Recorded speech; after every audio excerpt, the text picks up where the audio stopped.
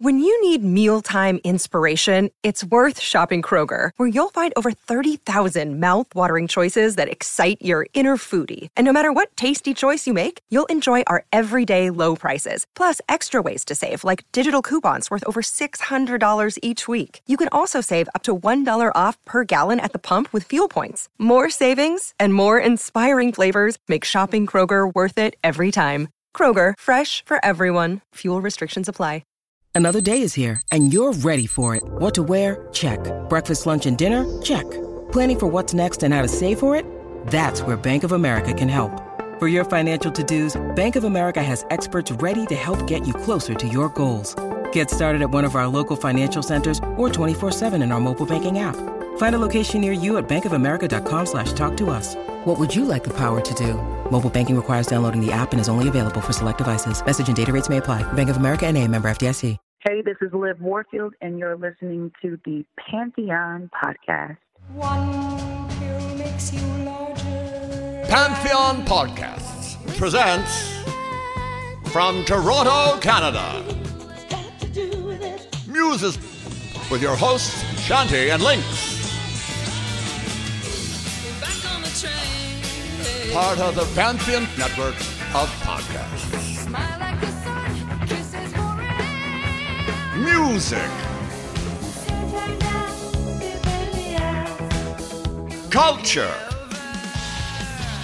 technology, and rock and roll. So grab those backstage passes and let's get to the show. Hello there. Hello there. How are you doing? I'm doing great.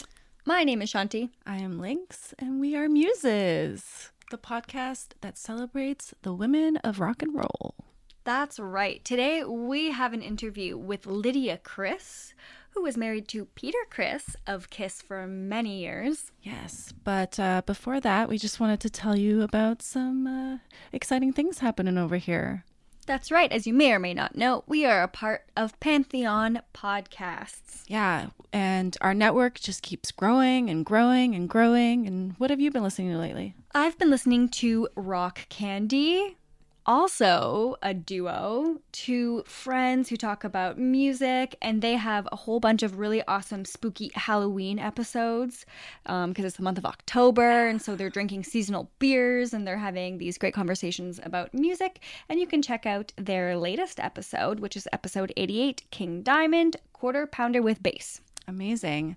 I was listening to Mixtape Memories on my way over here, just finishing up their season finale episode. They talked all about women in rock and roll in the 90s. So obviously it was meant for me and I was totally in love with it. So make sure you guys check that out as well.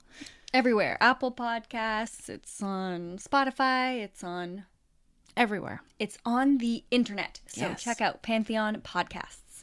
And we got some great Patreon episodes up for you. You can go over, sign up with us. Plenty of back episodes that you can get caught up on, and we got some new ones coming out. We just did one about Bob Dylan. Yeah, $5 a month gives you some video access. It gives you extra bonus. So if you want a little bit more Muses in your life and you want to support us financially, spiritually, emotionally, we would really appreciate that. Absolutely. So yeah, we just talked to Lydia Criss. She is the author of the book Sealed with a Kiss. She met Peter Criscuolo at a show in Williamsburg, and things were really never the same for either of them, as he would later become Peter Criss of Kiss. Say that 5 times fast. Peter created the Catman character, but you really could say that the look was inspired by Lydia and Peter's pet cat that they shared together, and she tells us that story in this episode. So cute. Peter's musical success did not happen overnight, and Lydia was there to witness and support it all. She also played a big part in the band's success simply by supporting him financially for many years. Oh, yeah. Emotionally. She did a lot. Lydia's memoir is also like a wonderful scrapbook, documenting home photos of their life, relationship, as well as the band's evolving look. Yeah. We discussed with her the creation of the song Beth, what it was like to witness Kiss become one of the biggest bands in the world, traveling all around the world, rubbing shoulders with celebrities, this is just really a story of young love and whirlwind romance, excess, rock and roll, and a woman finding her place when it's all gone. That's right. So we hope that you enjoy this conversation with Lydia today. It was super fun. We learned a lot. And you can head over to lydiachris.com if you want to order her book. You can get an e-copy, or you can pay for that shipping. It's a beautiful book. It's a must-have. Yeah. Yeah. That's right. Well, enjoy the show. Enjoy. I ain't no good at talking, so girl, I'm telling you straight, my heart feels just like an orphan. I hope I'm not too late, 'cause you matter to me, and that's why you still matter to me, and that's the only reason I need to get by. You still matter to me.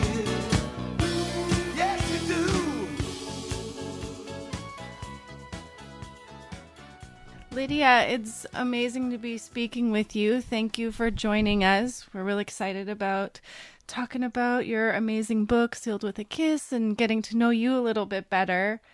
Thanks for having me. Yeah. Well, can you tell us about, life growing up? How was your family? Did your community or family influence your musical tastes? You talk about your mother being pretty supportive of your journey. What kind of woman was she? No, my mother was not very supportive Was of she my not? journey at the beginning. She eventually got Yeah. to be supportive.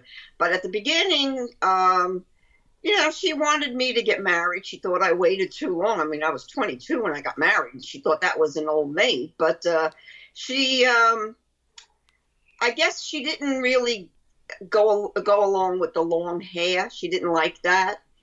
That was a thing in the 60s, and that's when I met Peter in 66. And it took them a while, but once they got to know Peter, they really liked him. And then they were all for it, and she was very supportive. I mean, she would have the neighbors, at the window, asking, questions and carrying on with them like all day long. She would have them actually waiting when we would arrive. She'd tell them when we were coming. Oh, that's awesome. Yeah, I guess just from, reading about how she would eventually help you with outfits and things like that, I guess, yeah, there was an overall sense of support there. But yeah, I suppose being a teen in the 60s, that would mean that she was a product of, 40s and 50s culture. So I guess that was pretty progressive of her to eventually come around to that. Yeah. She used to, that's one thing she did like. She was a seamstress, so she did like to make clothes.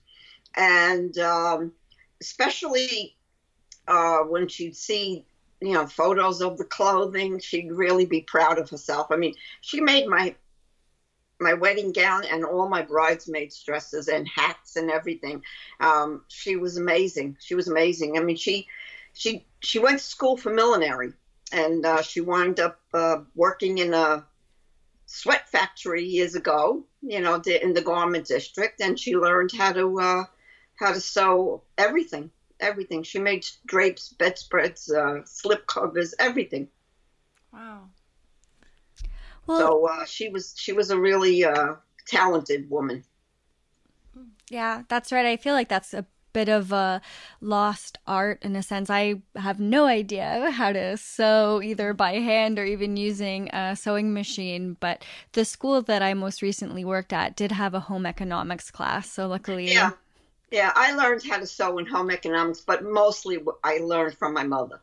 I mean, when I was a young teenager, like maybe in 13, 14, I'd sit, she had the sewing machine in the bedroom, and I would sit in the bedroom and listen to music on the radio in those days, and she'd be sewing, and I would help her sometimes if she needed some stitches removed. I would help her I'd sit there and I'd undo what she did, and she wanted to redo it a little bit more in perfection.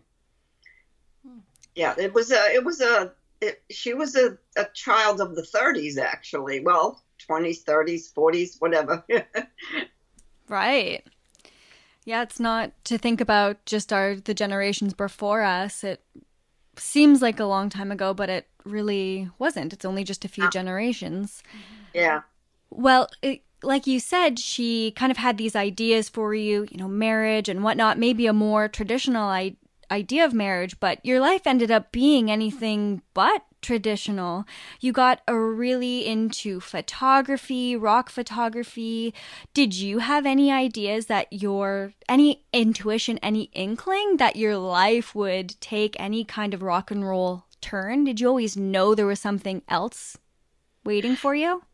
Well, no, I actually thought I would just, grow up, get married, have children, and be a typical Italian mother.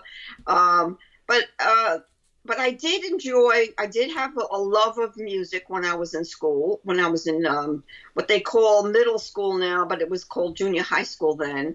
I was like early teens, and I did love music. And my mother and my uncle, my mother was always with a camera. She always had a camera. It wasn't a great camera. It was a little tiny brownie. And she'd always take pictures. And, most of them in the early days were black and white. And my uncle was a professional photographer. I mean, he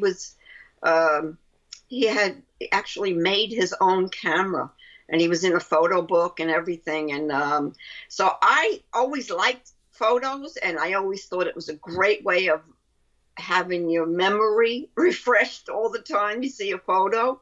And I just always loved it. So I always had a camera around when I was with Kiss. I didn't have a good one. I had a little Instamatic Kodak, and it was given to me on my 16th birthday by my best friend Brenda, and I used it up until, we had no money in those days, so I used it up until we went to Japan, and I finally bought a Nikon, and that's when I really started taking pictures, real pictures. That's amazing. There's so many other muses as well. I can think of like Patty Boyd, who ended up picking up a camera and, getting so many intimate shots because you're Linda McCartney. Exactly. Yeah. You're the girls that are back there. You're the women who get to, witness all of this. And it's so fantastic that you were all there and were smart enough to think, hey, like, let me contribute. Let me, use my art as well to, capture history. Yeah. Yeah. I never thought I would write a book, but that's, proves, something. Sometimes you don't always know what's in your future. And I certainly didn't know that there was going to be such fame with Kiss. I mean, Peter was, he said, I'm going to be famous, but he himself never thought he'd be that famous. He says, all I wanted was a hit single, a hit song. That's all he wanted. He didn't know he would be, known worldwide and for such a long time. Yeah. Yeah. They'll be in the history books forever. Uh-huh. Yeah. It was really interesting to read about the early days meeting Peter Criss when he was Pete, and you can correct me if I'm not pronouncing this correctly, Peter Criscuola? You got it pretty close. Peter Criscuola. Criscuola. But everybody said Criscola. Oh, yeah. Well, can you speak a little bit about those early courtship days before either of you had any idea the machine that Kiss would become? Yeah, we met. Let's see. I had one of my other best friends, Karen.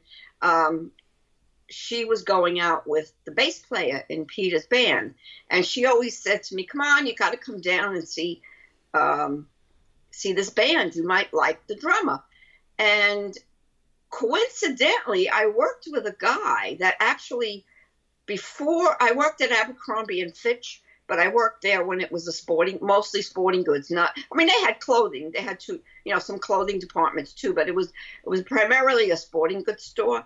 And I I worked in the gun department, which was very strange, but I was only 16. I had my first job. And when I was, there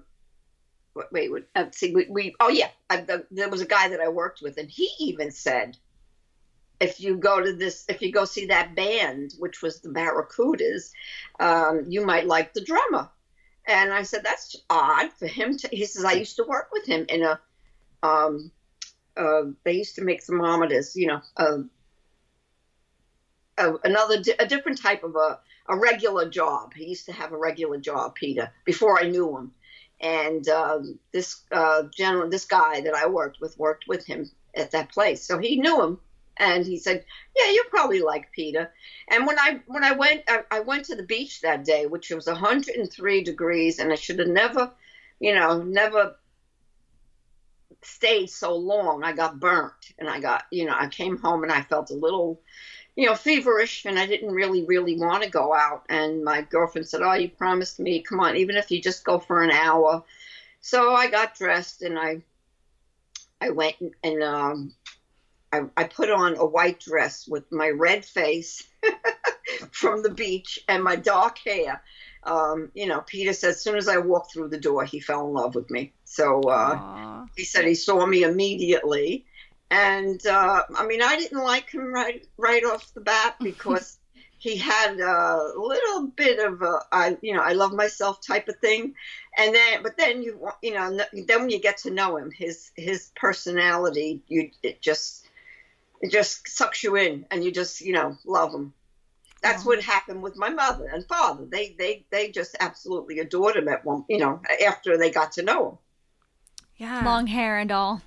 Yeah, long hair and all. Yeah, because he had a gift of gab, and everybody knows, everybody that knows Peter knows what I'm talking about, that he is just a real sweetheart, when he wants to be.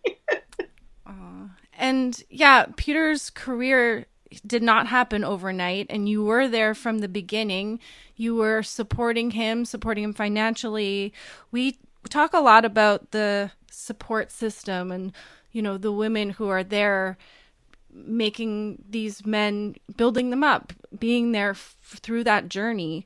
What was that like for you, and what made you so dedicated to his dream of being this big star as well? Well, because I loved him so much, I would do anything for him. And it didn't bother me, going to work and supporting him. I just wish he would have did a little bit more stuff during the week, but he did work weekends, and he did, and in my book, I don't think it's in the, the ebook, but it's in the real book, like a list of all of his jobs that he ever had, just playing music with these cover bands. And, he was, he was very confident, and he made me feel confident that he was going to make it. And, I figured, something's going to happen, whether he makes it big or whether he just changes his profession. But he made it big before he could change his profession, because we basically, I supported him, I think, for about 6 years. 2 of them were married years, or maybe 3 were married years, but 3 were, 3 were just dating, and 3 were married years. And, he just, he only worked weekends, and he didn't make a lot of money. So, I had faith. So you were there pre-Kiss, you were there while they were forming. What were your feelings on the other members of the group, and what was it like seeing them become, what they are? Well, I had seen Peter go from one band to another, from the day I met him. But there was always somebody, like he would be in the Barracudas, and then he would leave the Barracudas, but he would take someone from the Barracudas and start a new band. Then he was in that band, and then he would take some people from that band and start another band. see, I guess whoever he didn't like, Peter was always kind of the leader in the band. And then one day he just came home and he said to me, "That's it. I'm not." He was actually. He says, "I'm not gonna stay with anybody from any of the bands. I'm gonna leave and I'm gonna get get into a different band." And that's when he got into Chelsea. Now, Chelsea was a good band. They made an album. They had a record deal. But for some reason, they just didn't make it. They didn't go anywhere.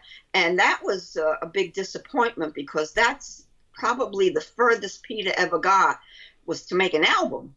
And a record company be behind you. Now, for some reason, I guess some of the members of that band started getting antsy, and nothing was happening, so they left.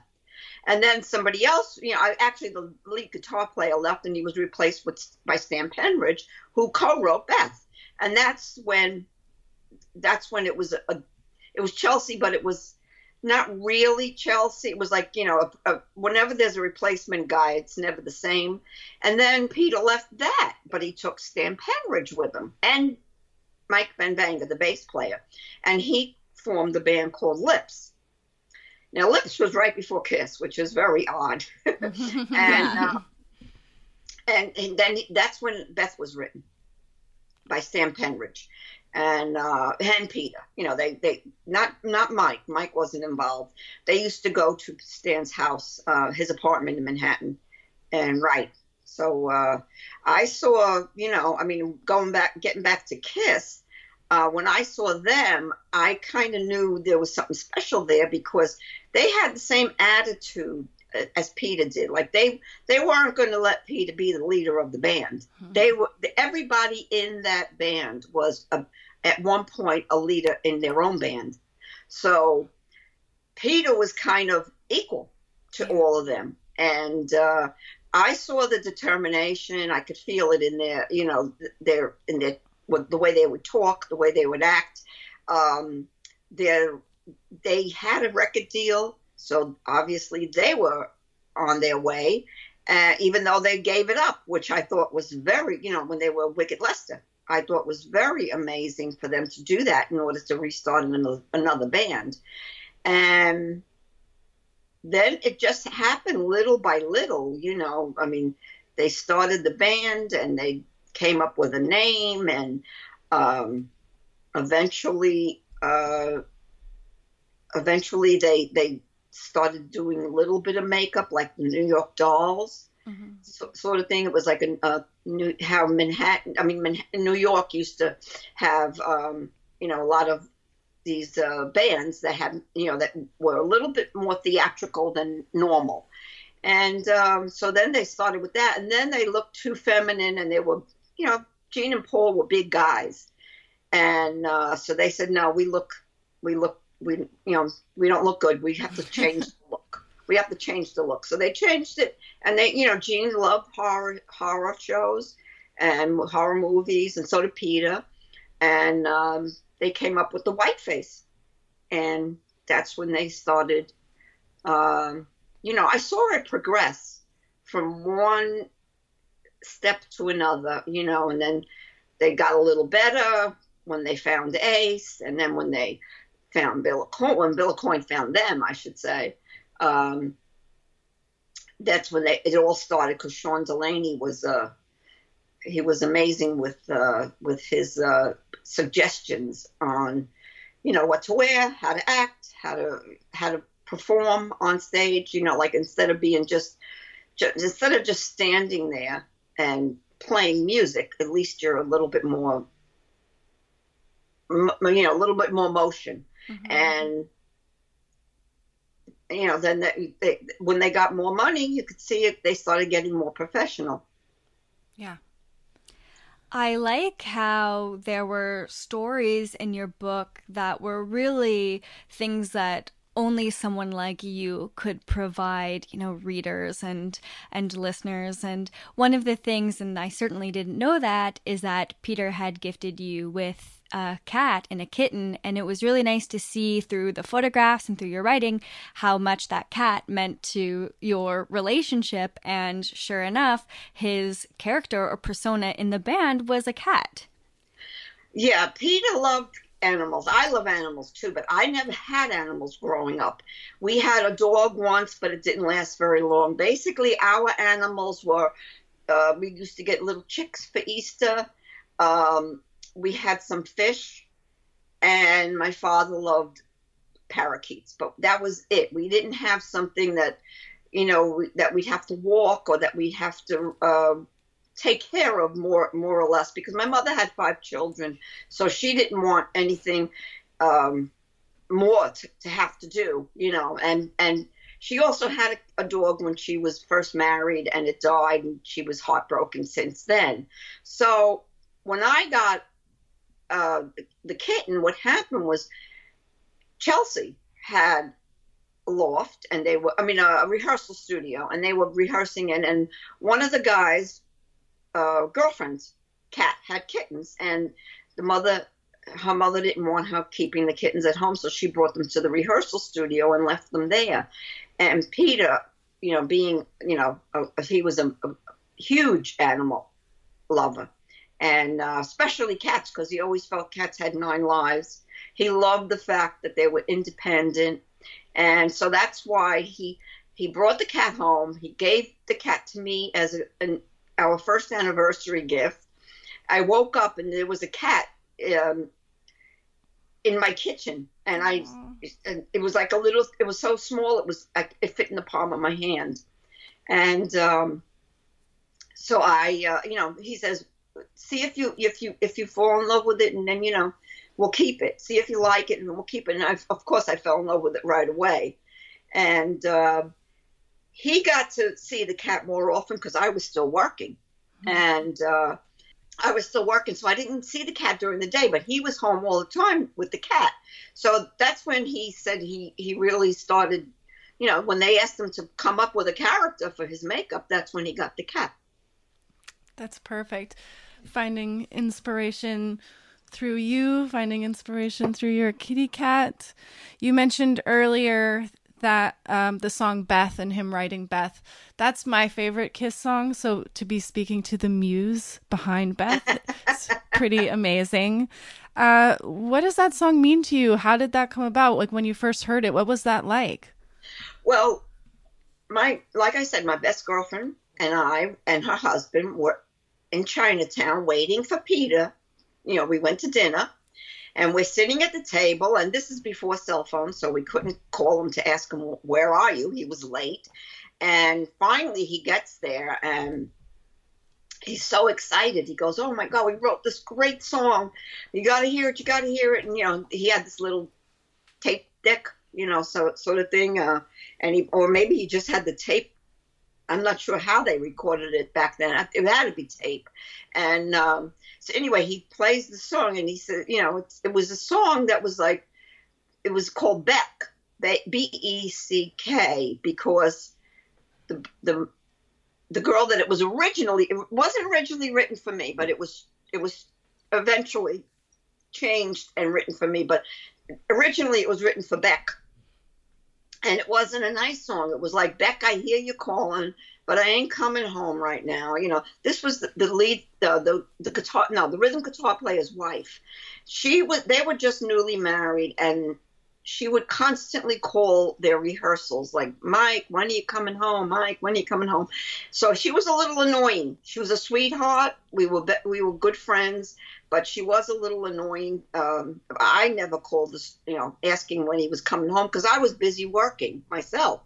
And so they wrote that song, and then then it was, nothing was ever done with it. It was put aside, and then when Kiss, when Peter was in Kiss, he says, I want a song on, one of the albums, and they said, okay, come up with one, and he gave them that, he presented them with that song, and they said, we don't do ballads, we ain't going to do this song.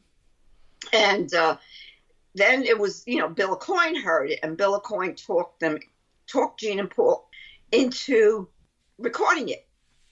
And they gave it to Bob Ezrin. All right, first they said they couldn't use the, Beck.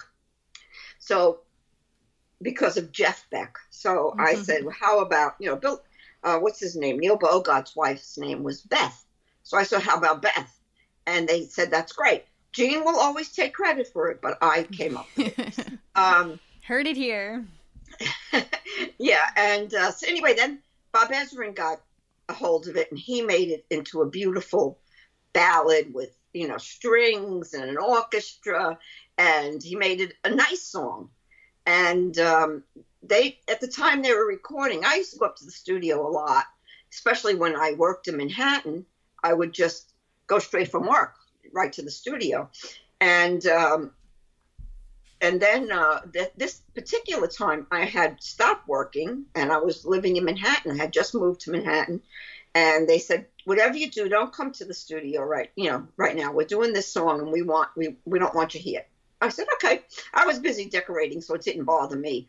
And finally they said, we want you to come up now. So I come up to the studio, they sit me on a stool, put headphones on me, and play the finished product. And I just started crying, and they said, what do you think? And I said, it's absolutely beautiful, but too bad it wasn't called Lydia. They were talked into doing it because that is just such a beautiful, beautiful song. Yeah, I agree.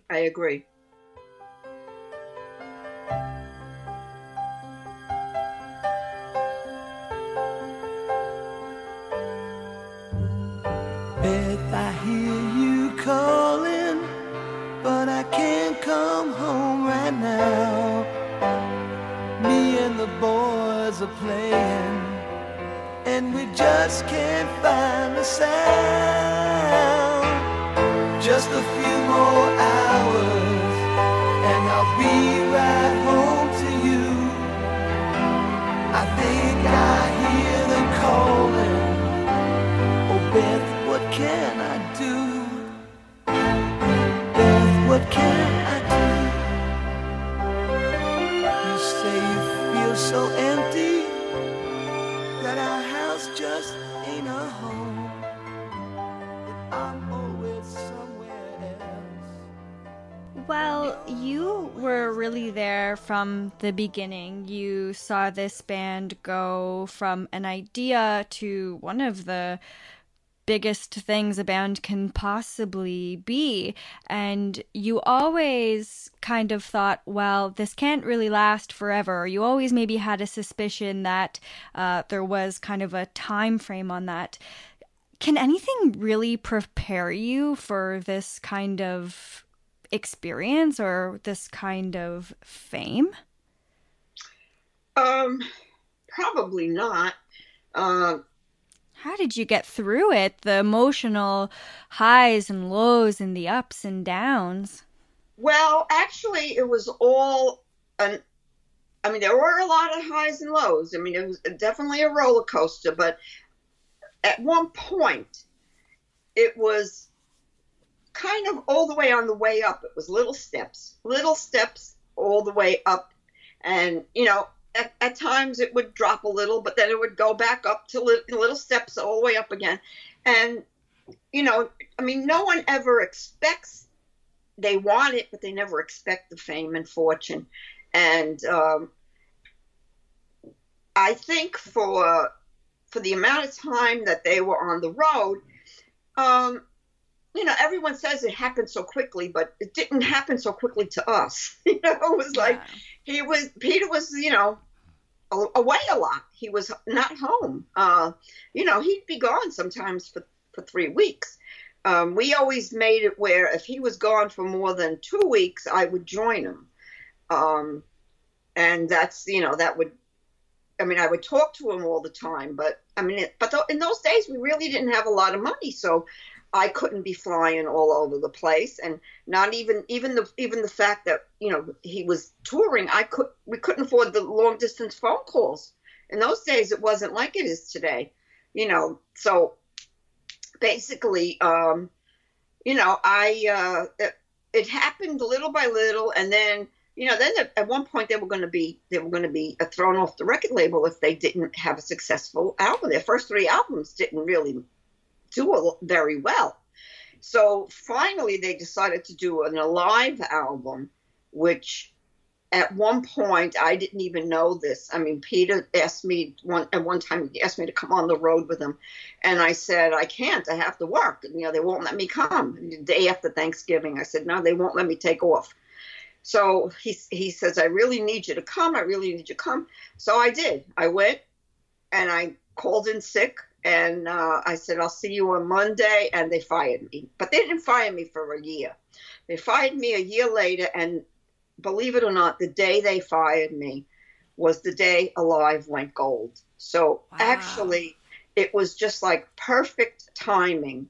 And it was the day after my birthday in 1975. And I'll never forget, I was heartbroken that I wasn't working because I had worked for 12 years. And then all of a sudden I didn't have a job and Peter wasn't home. So it was like I was lonely. But then I got a phone call from Paul Stanley's girlfriend the next day. And she says, don't tell Peter I told you. Let him tell you himself, but Alive went gold. And I just said, that is unbelievable. So that's when everything started going up all the way. Yeah. Everything. Sky was the limit. I started, I was living in Brooklyn at the time. I was in this apartment for 5 years. And it was a far, far drive from Manhattan to Canarsie, where we lived. And Bill Coyne said, it's time to look for a new apartment. So we were going to look in the same neighborhood, maybe I think there was an apartment available in my building on the top floor. So we said, well, it'll be bigger. It'll be, better view, whatever. And it turns out he said, no, I want you to look in Manhattan. So I just started looking in Manhattan, and I was actually looking for apartments with Sean Delaney, and we were in limos, taking limos, looking for apartments. So, I finally found one, and that's when we moved to the city, and everything, from there was all uphill, because from the city we moved to Greenwich, Connecticut, and we had this big giant mansion, and it was just, it was mind-blowing. Even though you're going through it, it's still mind-blowing. It was mind-blowing to my family and my friends. Yeah. But it was also, I was in my apartment in Manhattan, and my girlfriend said, you didn't finish the bathroom. I said, well, I found this shower curtain that I saw that I liked, but it was too expensive. And she goes, what's expensive for you? She goes, get it, just get it. I eventually got it, but Wow, what an emotional roller coaster of a day. You didn't have to worry about money anymore. Yeah. That's one thing. It's amazing that you can sort of like pinpoint that moment where, everything kind of changed for you guys. Yeah. That's crazy. Yeah, well, another thing was they were on TV. It was Edward E. Newman, The Land of Hype and Glory. There was this show, and we were on the road. We were all sitting in Paul's room. Come on, we got to watch the show, because it was pre-taped. And we got to watch the show. So we're all watching it, and Edward E. Newman says at one point, he was a newscaster at the time, and all of a sudden he says, they're all under 30 years old, and they're all millionaires. And we just went berserk in the room. Nobody knew it, that they were. So that was their way of finding out they were millionaires. Oh my goodness. Yeah. Wow. How did the guys handle all that? Well, of course, Peter and Ace went nuts, with buying alcohol and champagne and drugs, and, but Gene and Paul were kind of, a little bit more rational with what they did. Gene was with his women, but that didn't cost him anything, maybe a dinner, whatever. Yeah. But Peter and Ace just went berserk with the drugs, and luckily Ace is sober for 13 years now. I don't know what Peter does now. I don't think he does the drugs. Of course he doesn't do the drugs he used to. Nobody does. That was a big thing in the 70s. Yeah, it's definitely a story you hear throughout rock and roll. Everyone kind of goes through that phase, especially in that. I just heard Deborah Harry talking about it. Yeah. It was kind of unavoidable at the time, I guess. Yeah. You did get to travel around with the band and go on the tours. Did you enjoy that aspect? Oh, I loved it. I loved traveling, especially then. Now I dread having to pack and unpack. But years ago it was easy. You were young, you had a lot of energy, and I love seeing new places. Going to like a small town in Arkansas, maybe that wasn't as exciting as going to Europe, but it was still interesting to see how other people live. Yeah, that's another very unique experience that you guys got to have there.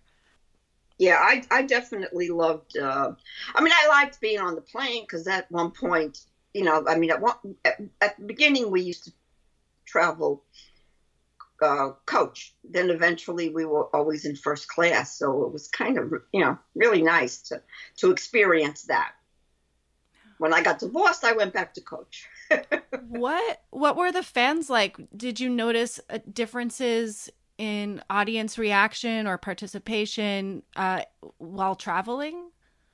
Well, yeah, I actually remembered, the fans were fans, and they were mostly guys. And then eventually they started being a little bit more girls in the audience, and a little bit more with some of them were dressing like Kiss, which was very, very unusual. There was nobody else that did that. Maybe Alice Cooper. I don't think people went dressed like David Bowie, but David Bowie was one of the influences on Kiss, and so was Alice. I saw the audiences a lot more excited. There would be a lot more groupies in the hotel lobby. They would find out where you were staying, because in those small towns, it's not hard to keep a secret. It is hard to keep a secret. Yeah. I like how in your book you mentioned that the band members used different names when checking into the hotel, but Gene did not because he wanted to be able to be found. No, Gene used to change his name, but he didn't all the time. Okay. Because he wanted people to find him. Right. Of course he did. Yeah, he wanted the groupies to be there, and he wanted them to hang out with him. That's right. You mentioned Paul Stanley's girlfriend, an Ace's wife, and can you tell us a little bit what your relationship was like to the other girlfriends and wives in the band? Yeah. At first, it was Gene's girlfriend because Paul didn't have a steady, and neither did Ace. So it was Jan Walsh, and we've actually stayed in the early days. We had to share a hotel room, so we'd stay in the same hotel room as me and Gene and Jan. Me, Gene, Jan, and Peter were in the same hotel room, and I got to be really good friends with Jan. And Jan, believe it or not, and I have the same birthday. So we really, bonded over that. And then eventually he just started seeing the girls. Jeanette, I think she came next. Or maybe it was, I'm not sure, maybe Paul's girl. I'm not really sure. But Jeanette, I'm still friends with to this day. Awesome. Yeah, I don't talk to her as often, but when I do see her, and if I did want to contact her, I could contact her. We got to be very good friends in the, I guess it was the 80s and 90s. We were very good friends also in the 70s when she moved to Connecticut, when I was living in Connecticut, and then they moved to Connecticut. And, but there was a time I didn't see her because when I got divorced, I kind of didn't see anybody in Kiss or their spouses or girlfriends. And then eventually we came around again. As far as Paul Stanley's girlfriend, she lived the closest to me, so we were always we tried to go out a lot together, but Peter really didn't want me going out with her because she was trouble. She was always doing drugs, and he didn't like the people that she hung out with, mostly men. And so, I was kind of barred from being with her at one point, even though we only lived about 10 blocks away from each other, 20 blocks, about a mile away. So, but that was Carmen. But then Paul left her, and then I don't really think I became good friends with any of Paul's girlfriends after that. I didn't really know them. Well, we obviously love celebrating the wives and girlfriends and muses like you from rock and roll.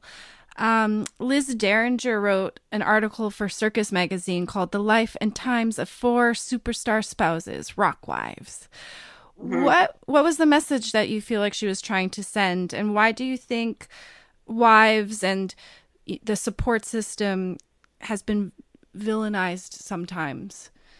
And what do you feel makes women like you such an integral part of rock and roll history? Because you really are. There's a couple of questions in there. Let's see. Yeah. I don't really, she wrote for one of the magazines. I can't remember which one. But she was also a rock wife. Mm-hmm. She was married to Rick Derringer. Yeah. And eventually, I had just moved. Well, before that, I don't know how she came to call me, but I guess at the time they were close to Aerosmith. I think they had one of those wives. I think it was not Steven Tyler's, but Joe Perry? Perry's wife, yeah. But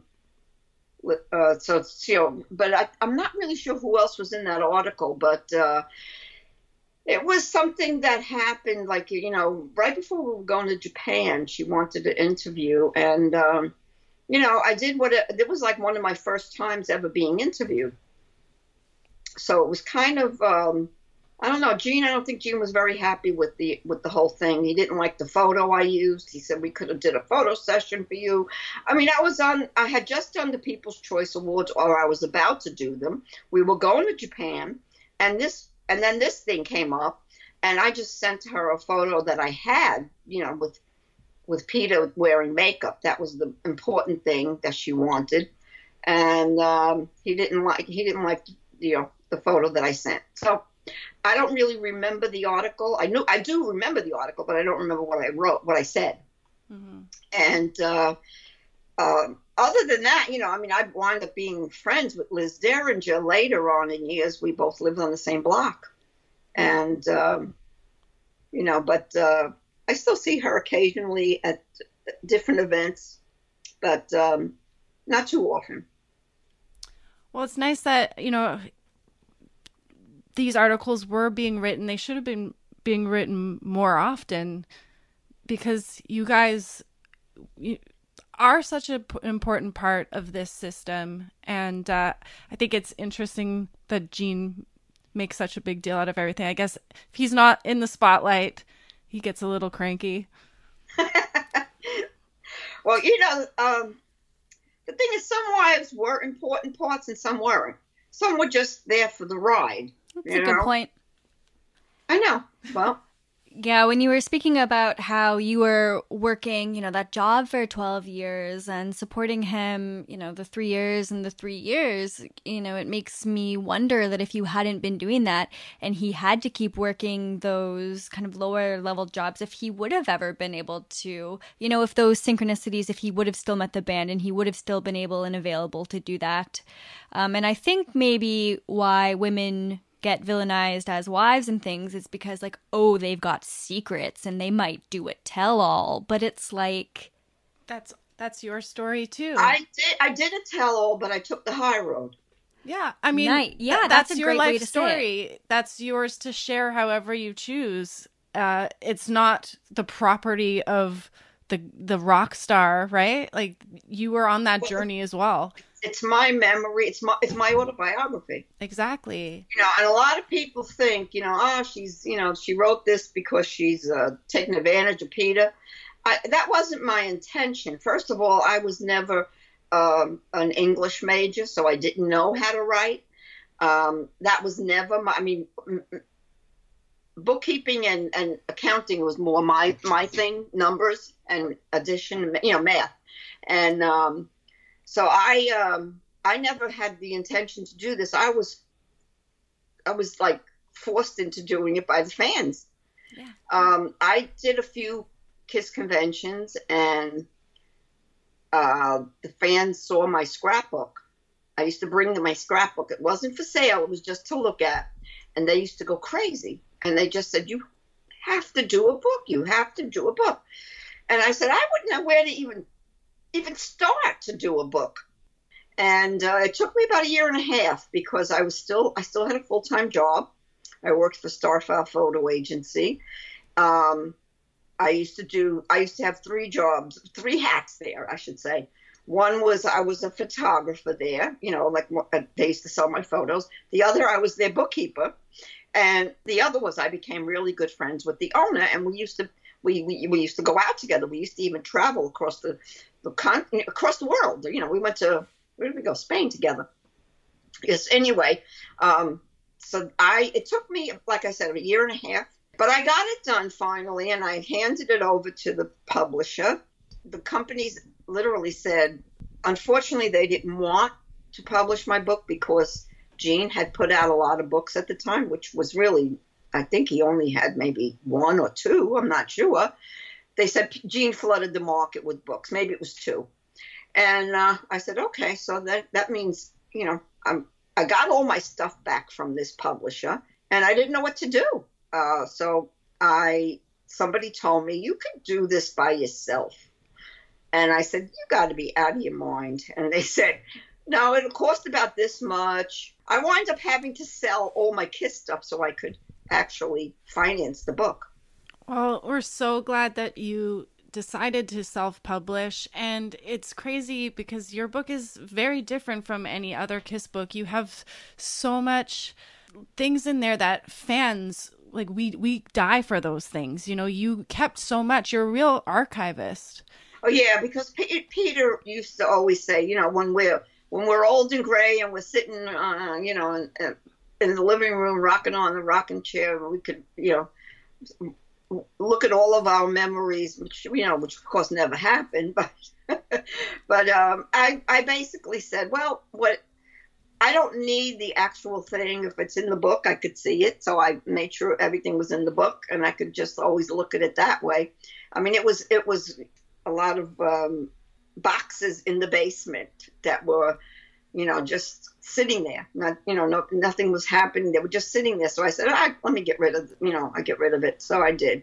And now it's in this beautiful, like Link said, like you're an archivist. So we've read a lot of autobiographies from women in music and rock wives, but I don't think any have really compared to what you have produced, this kind of like large and beautiful, bright scrapbook, but also has all of that meaty goodness of what it was like to watch this band evolve as well. So it's very different and it's very special, and I think you did a great job, and thanks for doing that. Thank you. A lot of people tell me that. I actually got as a gift from my boyfriend, my current boyfriend, Richie Fontana. He gave me a gift of Bill Wyman's book. It's called Rolling with the Stones. Mm-hmm. And when I saw he's another one that saves everything. When I saw his book, I said, this is what I want my book to look like. And that's what I copied. I even went to his printer in Italy. I even went to his printer in Italy because I liked the quality. I basically, a lot of people say, it's a lot like history. And it's not like history. Mm-mm. History has a lot of stuff in there that you've already seen before. Like every album cover, every cover of a magazine that they've been in. And it's not, history's not, I mean, I hate to say this, I say it all the time, but it's not as accurate as my book. Gene doesn't, you know, Gene's been through a lot in his life. I mean, he's had a very, very full life. And see, he doesn't know certain things. He doesn't remember certain things. But I used to write everything down. Being a bookkeeper, that's what you do. You keep records. And I had when we went to school, there was this little thing called a composition notebook. And there's a picture of it in my book. And I used to keep records of everything in that little book. Amazing. And that's why it made it easier when it came time to, you know, tell people what jobs Peter had, you know, in other bands. It was easy to print all of that. That's in my second version of, you know, the revised version of my book. That's it's got every job that he ever had when he played on weekends. Lydia, you had mentioned that, you know, Peter had said things like, when we're old and gray in the living room. And when you think back on that, do you feel like sad that it maybe didn't work out? Or do you kind of think like, well, we were so young when we met, you know, how could a relationship possibly survive what the band went through? Plus, it sounds like he had some, you know, was dealing with some mental health issues that probably weren't discussed back then. Plus, you know, on top of that, drinking and drugs. Like, do you think that it ever could have really stood a chance? Or do you just look back at the time fondly and have acceptance for what it is? How are your feelings when you do reminisce about Peter and those times? Of course, when it first happened, I was devastated. And, you know, I didn't know what I was going to do with myself. And then eventually, you know, I mean, you have people around you like your family and friends, and they're the ones that got me through it. I mean, talking to them and discussing everything, you know, it actually, you know, they give you courage to keep on going. I mean, believe it or not, that's when I started drinking a lot when I started getting divorced, because I needed a crutch. And that was my crutch. And, you know, but eventually I got away from that. And I, you know, right now, basically, if I drink a glass of wine a week, that's a lot. But what I said to myself, you know, I'm in this big house, and I said to myself, what am I going to do with all this room? And you know, I just said to, you know, what am I going to do? How am I going to survive? And I just said, you know, you've survived up until now, and you're going to keep surviving, and you'll do anything you want to do, and you'll do it good. So I talked myself into that. And that's when I took a course in photography to learn how to really take photos. You know, I had a great camera and a lot of equipment. And I eventually went to the new school, and Jeanette and I were supposed to go together, but she went for a couple of classes, and then she backed out. I kept on going, and, you know, luckily for me, I wound up finding somebody that was actually in my apartment for a party. I reconnected with this girl, Virginia, and she was just starting a photo agency. So I joined her photo agency. So that kind of, you know, it was like dual swords, you know, like I was learning how to do photography, and then I get to, you know, like it was like just a great coincidence. You got to photograph not just Kiss, but many other rock and roll legends out there as well. Did you enjoy doing that? And do you continue to take photography? Do you still doing it? I don't do photography anymore because it's just a lot of you know, it's a lot of hard work. I mean, you know, when I was in a photo agency, they would get me the photo pass to get, you know, to take these, you know, the bands I wanted to, you know, shoot. I love shooting rock bands. It's a great outlet. I mean, God, it's like, you know, they see you in the pit, so they're actually, sometimes they'll pose for you, and it just makes everything a lot a lot more fun. And I used to love taking those. I used to love taking pictures. I still love taking pictures, but I like taking scenery now. You know, if I go on vacation, I always bring my camera. If I'm with my family, I always bring my camera just to, you know, take pictures of weddings and, you know, dinners and stuff like that. But I don't do any rock and roll anymore. And nowadays, rock and roll isn't the way it used to be either. Anyway, that's for sure. A couple friends of mine went on that Kiss cruise. I have a friend's band performed on the cruise as well. They talk about how awesome that was, and we heard that you got to sign autographs and, you know, sell your book and meet a bunch of Kiss fans on the cruise. And I was just curious, what was that like for you? And should fans expect to see you at future Kiss events? Is that something you are interested in doing? Well, the cruise was a one-time thing. I was on 2017. That was the cruise I was on. It was a great experience. It was the first time I was ever on a cruise, period. I am not a fan of being in the middle of the ocean, but it, you know, it worked out. I didn't get seasick or anything like that, which I thought I would.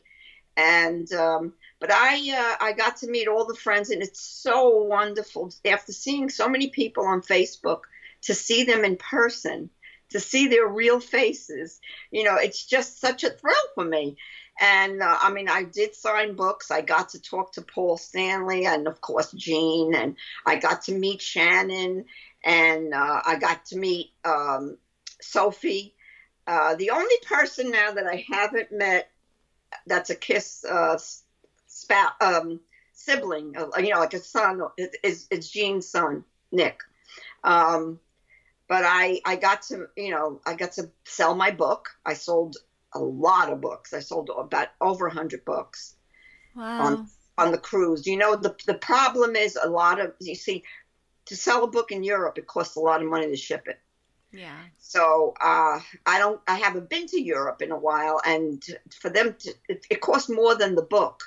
The shipping costs more than the book. It costs sometimes, God, it's close to twice as much as the book.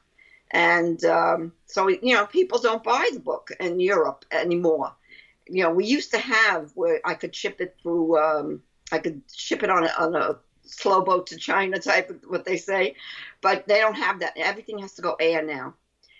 Because of the size of my book, anything over 4 pounds has to go air, and it has to go priority. So it costs a lot. So being on the ship, a lot of Europeans bought my book because they didn't have to pay for the postage, which made it wonderful. Well, just so any fans that are in Europe, if they're disappointed hearing that, they also can get the ebook. Right. Yeah, that's why I did that. I did that a couple of years after the book came out, and then eventually I did the revised edition of my book. But I have to do a revised edition of the ebook. That's another thing I should have done.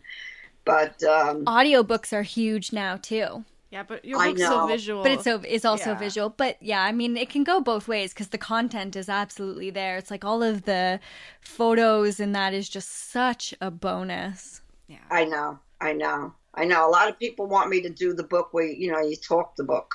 Yeah. So. Well, we love your voice. That's my Brooklyn accent. Yeah, love it. Lydia, this was so much fun. This was an absolute blast chatting with you. Oh, I enjoyed it. I enjoyed it.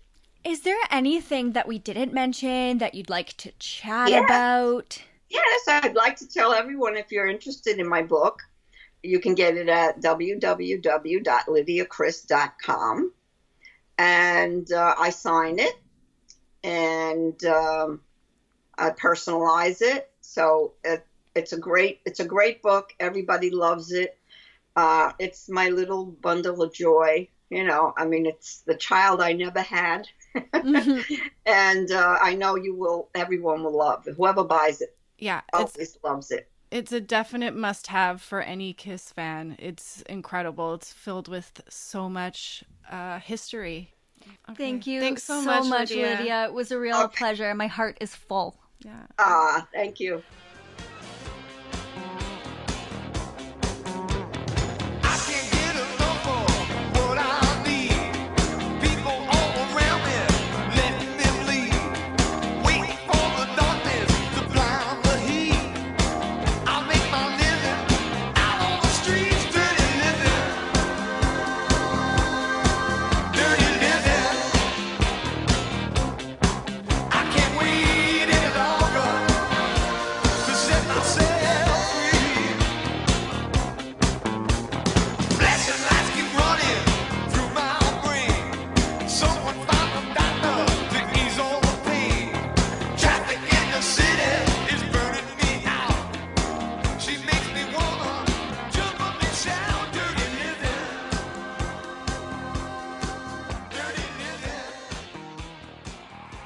Muses and Stuff is produced by Chantal Lemieux and Link Solar.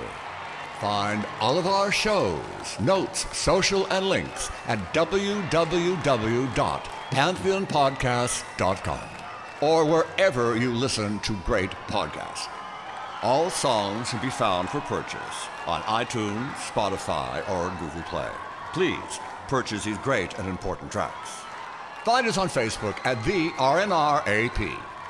We are on Instagram at RNR Archaeology. Tweet us at RNR Archaeology. Hey, it's Marcus in the Darkest. And Ray Koob here. The Imbalanced History of Rock and Roll is a podcast for the lover of rock and roll. Like many of the other Pantheon podcasts, we take a unique look at the entire rock and roll timeline in a non-traditional fashion. We look at events, we look at movements, moments, albums, tragedy, celebrations, and more. These are what make rock and roll, and it's why the Imbalanced History of Rock and Roll is a juggernaut waiting for exploration and discussion. It's NFL draft season, and that means it's time to start thinking about fantasy football. FantasyPoints.com features industry-leading experts and prognosticators using proprietary hand-charted data to help you score more fantasy points. FantasyPoints.com is the place to go for whatever kind of fantasy football you play. Whether you play fantasy football, daily fantasy sports, or do a little bit of everything, Fantasy Points has the meticulously researched content to guide you to victory. And why wait for the fall? Fantasy Points also covers the new spring football league, the UFL. Join the guru, John Hansen, Scott Barrett, Joe Dolan, and other massive names in the fantasy football universe with an exclusive offer. Use code Pantheon for 15% off any Fantasy Points package, including the all-in package, with access to every article, tool, and data nugget that Fantasy Points has to offer. That's FantasyPoints.com and code Pantheon for 15% off at Fantasy Points. FantasyPoints.com, code Pantheon. Score more fantasy points.